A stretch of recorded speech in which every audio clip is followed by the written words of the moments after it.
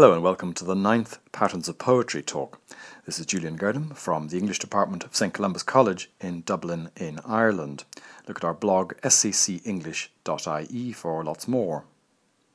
Some topics, such as alliteration in Talk 3, can be reasonably neatly handled in a 5-minute talk. Some, such as imagery, could fill hours. One of the virtues of the strict 5-minute constraint of Audioboo is that you get what one of my colleagues calls a quick bite, and this can focus your mind on the issue, especially in 1 or 2 poems. Rhyme is the topic of this 9th talk, and quite obviously I'm not about to cover this comprehensively now, but rather to give you a little morsel to chew over. Once upon a time, as they say, virtually all poetry in English rhymed. In modern times, unrhymed or free verse has become much more widespread, though obviously there are plenty of poets who do use rhyme.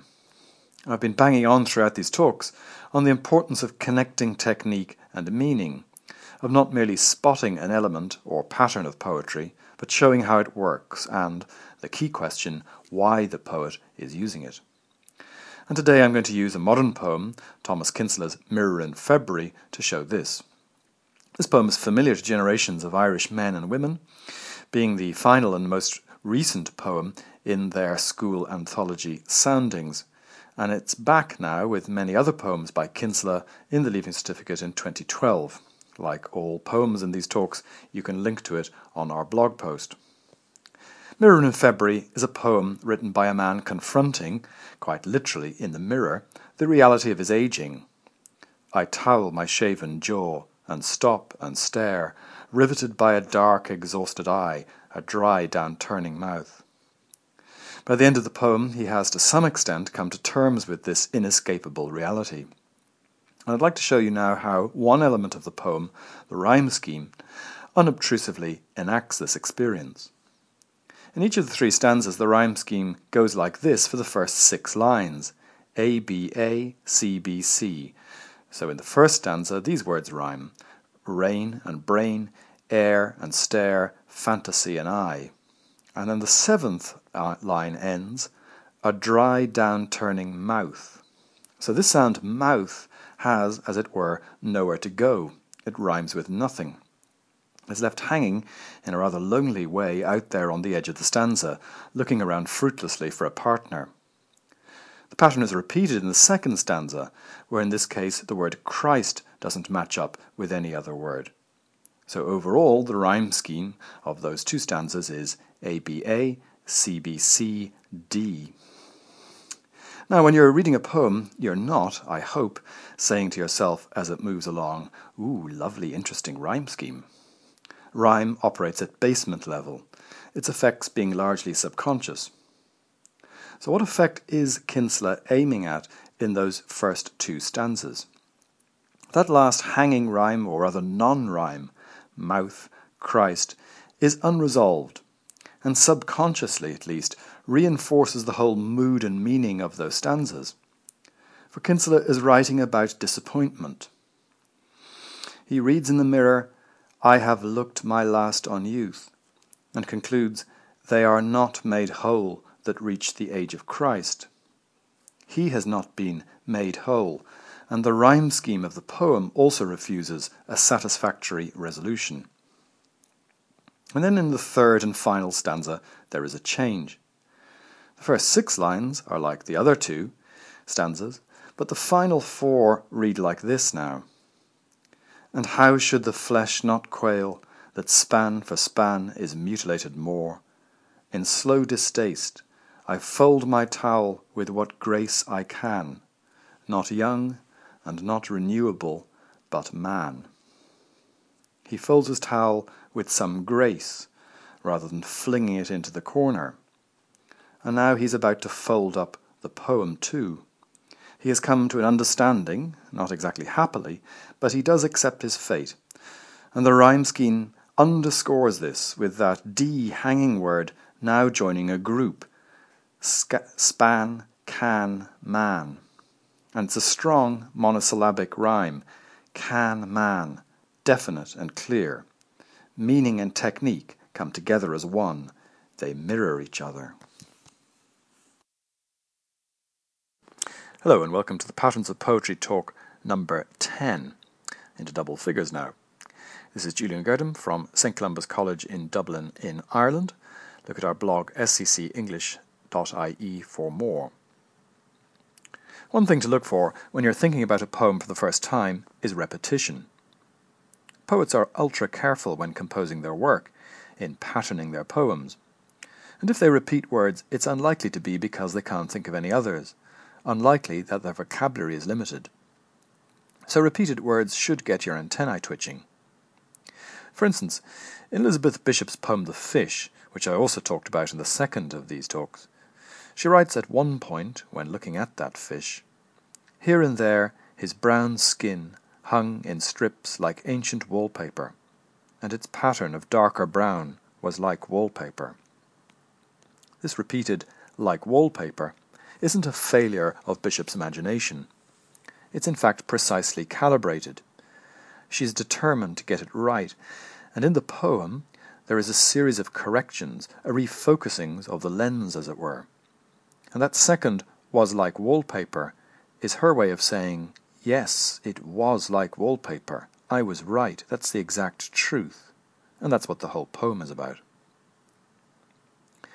Richard Murphy's poem Moonshine, from his 1985 collection The Price of Stone, uses repetition for a different effect.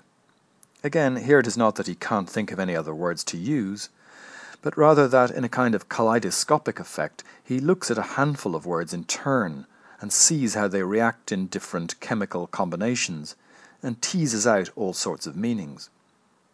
This is a bravura performance, dealing in a very short poem with very complex thoughts about the nature of a relationship. And indeed it's so short that I can quote it all here now. So here's Moonshine. To think, I must be alone. To love, we must be together. I think I love you when I'm alone, more than I think of you when we're together. I cannot think without loving, or love without thinking. Alone, I love to think of us together. Together, I think I'd love to be alone. Just 54 words, and of these he obsessively circles round just a few: think and thinking, alone, love, together, and of course I and you. While saying that it's a skillful poem, I should say that its technique is completely justified in terms of meaning. As I've said, perhaps now ad nauseam in these talks, showing how a technique works is almost pointless without showing its purpose. In Moonshine, Richard Murphy is exploring a universal experience. A relationship can be both liberating and imprisoning. We can at once want to be with someone and wish to be free from them. This is a paradox and quite uncomfortable, and the poem reenacts this queasy truth. Repetitions are often a good way into the heart of a poem, whether isolated or part of a wider pattern. This has been Julian Girdham from the English department of St Columba's College in Dublin in Ireland. Look at our blog for previous talks.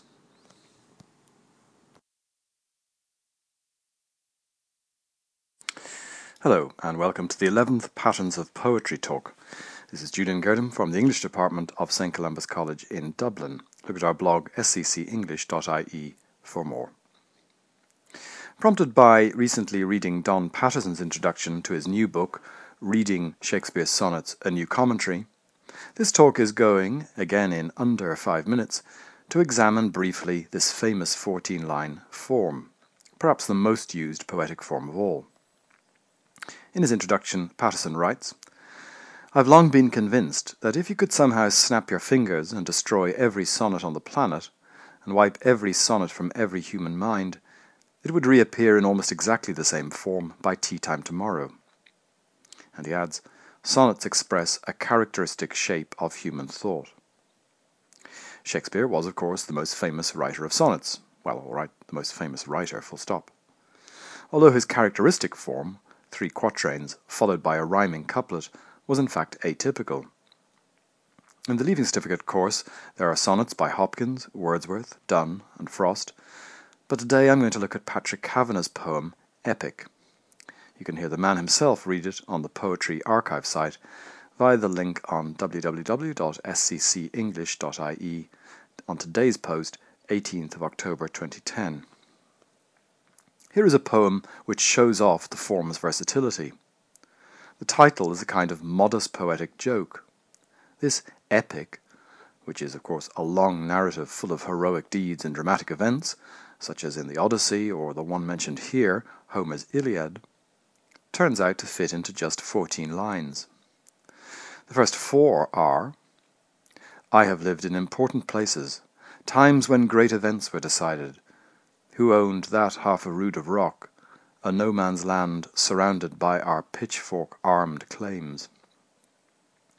The dramatic figures of this epic from County Monaghan are the Duffy family and Old McCabe stripped to the waist. This is a sonnet in the familiar Petrarchan or Italian form. In other words, not divided 12 and 2 like Shakespeare's sonnets, but 8 and 6. In this form, there is a distinction between the two sections, and the sestet usually heads off into a different angle or consideration or idea. Here Kavanagh moves towards perhaps the central theme of all his work, that poetry comes out of the ordinary and transforms it into something extraordinary. Look at other sonnets he wrote, such as The Hospital, Canal Bank Walk, and lines written on a seat on the Grand Canal, Dublin. The Munich Pack Crisis of 1938 is reduced to just a bother, and Kavanagh concludes, Homer's ghost came whispering to my mind. He said, I made the Iliad from such a local row. Gods make their own importance. And so the poem is completely achieved in its own brief space. Kavanagh has used the sonnet form to buttress his central belief. Anything, however apparently small, however apparently banal, is a proper subject of poetry. And why do so many poets use this form? Partly form itself is paradoxically liberating. The 5-minute form for these audio boot talks is making my job a lot easier too. Back to Don Patterson's article on Shakespeare. Quote, like most poets, Shakespeare uses the poem as a way of working out what he's thinking, not as a means of reporting that thought. Then he'll use the sonnet as a way of making sense of it all. For centuries, poets have been using the sonnet form. As Don Patterson says, sonnets express a characteristic shape of human thought. This has been Julian Gerdon with the 11th Patterns of Poetry talk. Lots more coming in the months ahead. Look at our blog, sccenglish.ie.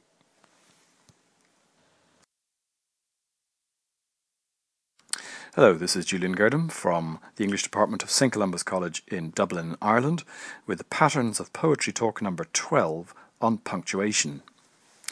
Here's another big subject I'm tackling in under 5 minutes, but the point of these talks is just as thought prompts. They're not supposed to be comprehensive. Punctuation is vital to language. When we're speaking, we punctuate naturally by pauses and pacing. Have a listen to Victor Borge's famous phonetic punctuation idea via the link on our blog, sccenglish.ie, for today, 20th of October 2010, for a comic turn on this. One of the tricky things talking about punctuation is that you're not going to hear it, but I certainly don't intend to try to emulate Borge. You can read today's 2 poems themselves via the links on the blog. Punctuation is often an interesting way into a poem. Emily Dickinson is famously eccentric in her punctuation, but her punctuation, it turns out, is actually central to her technique. Her poems are often obscure, always eccentric. She wrote once, "Tell all the truth, but tell it slant." And she uses punctuation as an instrument of her extraordinary effects. Specifically, the dash is central to this. She also uses capital letters in a distinctive way, sometimes as a kind of highlighter, picking out words. The poet and critic Tom Paulin has written this about Dickinson. These poems are impatient with rational control and unambiguous meaning. They push language to its limits and disrupt standard grammar, syntax, and typography. Famously, Dickinson's early editors cleaned up her punctuation. They did, according to Paulin, impose normative patterns on the poems.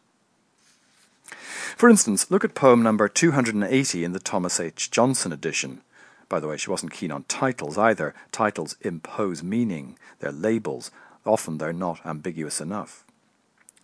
This poem starts, I felt a funeral in my brain, and mourners to and fro kept treading, till it seemed that sense was breaking through.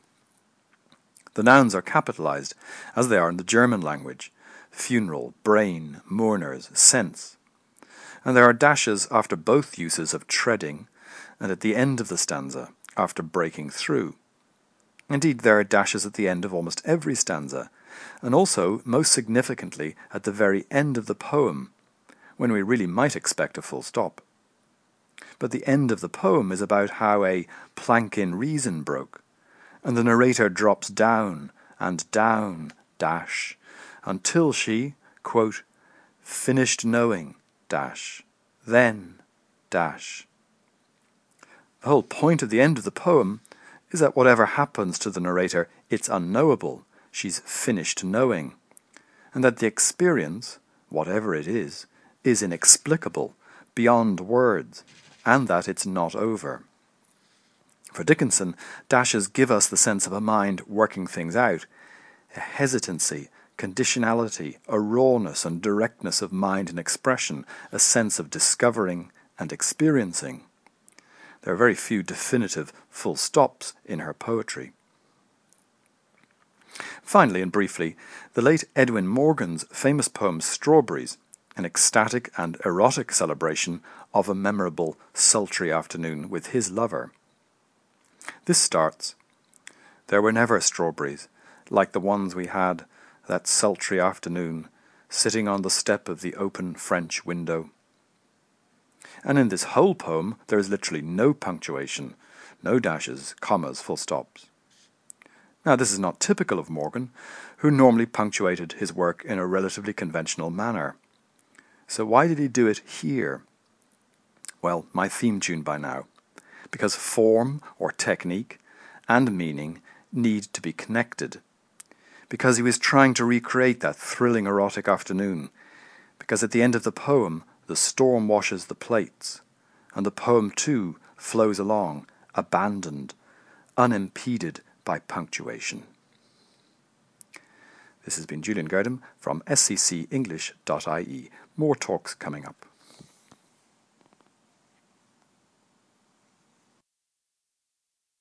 Hello, this is Julian Gerdam from St Columba's College in Dublin in Ireland. Look at our English department blog sccenglish.ie for more. Welcome back to the Patterns of Poetry series, which I started in September. We're now back after our half-term break, and 10 days ago it was beautiful here in Dublin, the sunniest October for 40 years, according to the Irish Times. It was the very best type of Irish weather, crisp and clear and bright. In a word, autumnal. Now things are very different at the start of November. As I speak, outside it's gloomy at 3 p.m. with great sheets of rain sweeping across the sky. So this seems an appropriate time to talk about something that we see every now and then in a poem, foreshadowing. This is a technique that stories use frequently, but I'd like to take the opportunity now to look at how it operates by using probably the greatest English poem about this time of the year, John Keats's Ode to Autumn. As with all the works in this series, you can read the poem by clicking on the link in today's post for the 3rd of November 2010 at sccenglish.ie. To Autumn was written in September 1819 and published in 1820. Foreshadowing is really one form of something that poets use all the time. That word pattern is useful here. Less fancily, hints could do too. In foreshadowing we see an example of the suggestiveness that is at the heart of all good poetry. I've stressed from the start of this series that poets are ultra careful in constructing poems, in patterning them, and that as readers we need to be hyper-aware too, alert to all sorts of suggestions. To Autumn starts, famously, richly, deliciously, season of mists and mellow fruitfulness, close bosom friend of the maturing sun, conspiring with him how to load and bless with fruit the vines that round the thatch eaves run, to bend with apples the mossed cottage trees, and fill all fruit with ripeness to the core. This is so gorgeous and luscious that it can lull us into an expectation that the poem will be a warm bath of poetic comfort. But even within these opening lines are the seeds of something else. The cottage trees are bent with apples, the fruit is ripe to the core. So what happens next? And in the second last line of this first stanza, he writes that there are more and still more later flowers for the bees until they think warm days will never cease. So they think they will never cease. This is a form of irony, since we, unlike the innocent bees, know that these warm days are not too far from ceasing. What is being foreshadowed, in a subtle way, is of course winter. You might also like to listen to the second talk on titles for some comments on foreshadowing in Robert Frost's poem Out, Out. The second stanza of To Autumn presents the season personified in several ways. Listen to talk 4 about personification. Again, there are hints of what is to come. The swathe and all its twined flowers are spared from the hook, but for how long are they spared from death? And at the cider press there are the last oozings. However, it is in the final stanza that the poem hints at a darker future. Where are the songs of spring? Aye, where are they? Think not of them, thou hast thy music too. Well, you can't not think of something when someone tells you this. There are no lovely songs of spring now, instead a wailful choir, with small gnats mourning. The landscape now has stubble plains. And the final line reads, gathering swallows twitter in the skies. A sense of plenitude in the opening has been reduced to twittering. The swallows are gathering. For what? Well, for flight, for an ending. In Andrew Motion's words, Keats enlarges a sense of abundance by blending it with the certainty of decline and loss. We can't read To Autumn without being conscious that next comes winter, and this poem is all the more poignant because, like its companion odes to the nightingale and On the Grecian Urn, all written in an astonishingly few months in 1819, it deals with time and the fragility of living things, and its writer, a young man in his mid-20s, would be dead of tuberculosis within 2 years. Winter would come terribly rapidly to his own life. Hello, this is Julian Girdham from the English department of St Columba's College in Dublin in Ireland. Look at our blog sccenglish.ie for lots more. This is the 14th Patterns of Poetry talk, and attempts to deal, in just under 5 minutes, with one of the really important patterns of poetry, a central way in which this art form attempts to communicate meaning, the metaphor. I suspect I might need more metaphor talks in future. I read an article in the New York Times recently, the link is on our blog post for today, 22nd November 2010, in which the author Robert Sapolsky examined the question of metaphor from a scientific angle, writing about what he calls a domain of unique human skills. To quote him, symbols, metaphors, analogies, parables, figures of speech. We understand them. We understand that a captain wants more than just hands when he orders all of them on deck. We understand that Kafka's Metamorphosis isn't really about a cockroach. We grasp that the right piece of cloth can represent a nation and its values, and that setting fire to such a flag is a highly charged act. And we even understand that June isn't literally busting out all over. Sapolsky goes on to explain, let me put it in layman's terms, that the same part of the brain, the insula, that deals with the literal, also deals with the metaphorical, and that our understanding of metaphor is therefore instinctive and powerful, buttressed by visceral or gut reactions. Ooh, there's another metaphor. Basically, our brains can't help thinking metaphorically, of associating one thing with another. And Sapolsky uses a metaphor himself when writing that, quote, evolution is a tinkerer and not an invention, and has duct-taped metaphors and symbols to whichever pre-existing brain areas provided the closest fit. Okay, so quickly out of science and back to poetry, before I get in trouble with my colleagues over at www.frogblog.ie. Metaphor is when we refer to or understand one thing in terms of another. It's not a simile, the partner with which it's often confused. In metaphor, something is not like something else, it is it. It's not that I run like the wind, it's as I run, I am the wind. The origins of the word go back to ancient Greek, meaning to carry across, to transfer, which itself comes from Latin and also means to carry across. I'm going to show how this is used now in just one metaphor, which is in the middle of Seamus Heaney's sonnet The Forge. This early-ish poem recalls a blacksmith and his work from Heaney's childhood. What the man did and where he worked were fascinating, a dying craft by the time the poem was written. Heaney describes the old axles and iron hoop rusting outside the forge, and the anvil's short-pitched ring. And on line 8 comes the metaphor I want to highlight today. He writes that the anvil must be somewhere in the centre, which is an altar, where he expends himself in shape and music. What associations does this word, this metaphor, altar, trigger in our brains? Of something sacred, something holy. If the anvil is an altar, well then the forge is a church and the blacksmith is a priest. What he does is special. Why? Because it is a craft honed by centuries of expertise, passed on from father to son. Because the blacksmith takes such care, because he makes something lasting, because in some sense for the child this activity is magical and mysterious. And the blacksmith himself is a metaphor for a poet. In two similar early poems, Heaney describes a thatcher who transforms straw with his Midas touch, and a diviner who can sense, quote, spring water suddenly broadcasting through a green hazel its secret stations. More metaphors there. You just can't help it. Metaphor is central to poetry, not merely a technical matter.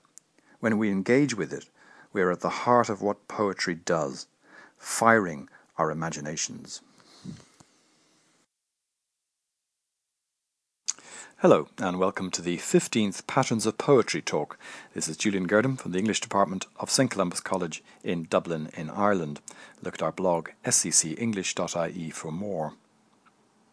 Many thanks to all who voted for us in the International EduBlog Awards and made us runner-up last night in the Best Educational Use of Audio category for these short podcasts. If you're new here, just to say that this is a long-term project, and while this is the last talk of this year, there will be plenty more next. It seems appropriate for this talk, the 15th, to look at a Christmas poem, and I'll be using Patrick Kavanagh's work, A Christmas Childhood, to look at the literary device hyperbole. This is a figure of speech when you deliberately use exaggeration for effect. We use it instinctively all the time in ordinary speech. I was so embarrassed I nearly died. In Kavanagh's poetry, the ordinary is often elevated into the extraordinary. In, for instance, his poem Canal Bank Walk, an ordinary loch in the Grand Canal in Dublin roars Niagarously, like Niagara Falls. On the bank of the canal is a Parnassian island, named after Parnassus, the mountain in ancient Greece where the Muses lived. In his poem Shanku Duff, the subject of the fourth of these audio boos on personification, modest hills in County Monaghan become the Alps, and his own Black Hill, the Matterhorn. In a poem well worth reading at this time of the year, called Advent, he searches for the kind of wonder he, and indeed we all, had in childhood. And the poem, A Christmas Childhood, starts in this sense of ecstatic innocence. One side of the potato pits was white with frost. How wonderful, how wonderful. And when we put our ears to the paling post, the music that came out was magical. So a very unpromising subject for beauty, a potato pit becomes wonderful, and the sound from the wires on the fence is magical music. In the words of his sonnet, The Hospital, nothing whatever is by love debarred, the common and banal her heat can know. The second part of A Christmas Childhood, from stanza 5 onwards, uses hyperbole extensively. In these stanzas, Kavanagh recreates the childhood sense of wonder, where everything seems extraordinary, in one of the most vivid recreations of this season in poetry. His father played the melodeon, and there were stars in the morning east, and they danced to his music. His mother milked the cows, and this was also music. The light of her stable lamp was a star, and the frost of Bethlehem made it twinkle. Later, the boy looks and sees how 3 whin bushes rode across the horizon, the 3 wise kings. For the boy at the time, of course, this was not hyperbole, but the adult poet uses these hyperbolic phrases to convey the fevered excitement and imagination of the 6-year-old. Everything is heightened. Everything is extraordinary. So, that's me signing off with the last Patterns of Poetry talk for 2010. Join us again in 2011, and for the moment, without hyperbole, have a wonderful Christmas.